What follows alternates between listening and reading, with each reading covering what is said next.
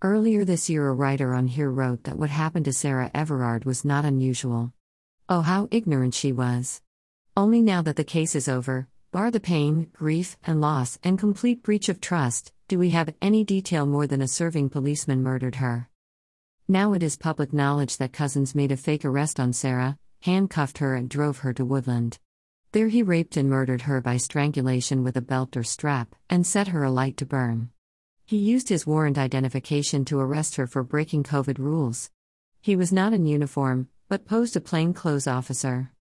That Cousins pleaded guilty is only sparing her family the ordeal of a trial.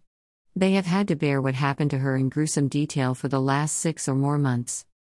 In the UK, unlike the US, police don't kill people unless they present a clear and present danger.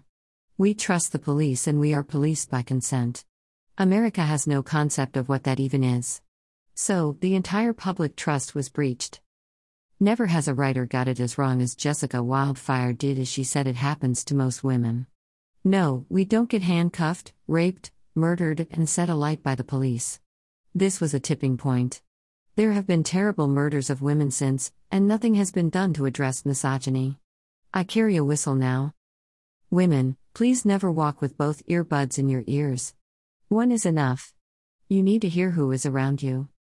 Imagine that it was your sister, your wife, your daughter. Unique in history. The details are unspeakable. Because a serving police officer did it. Not a psychopath, not a serial murderer, not the criminally insane.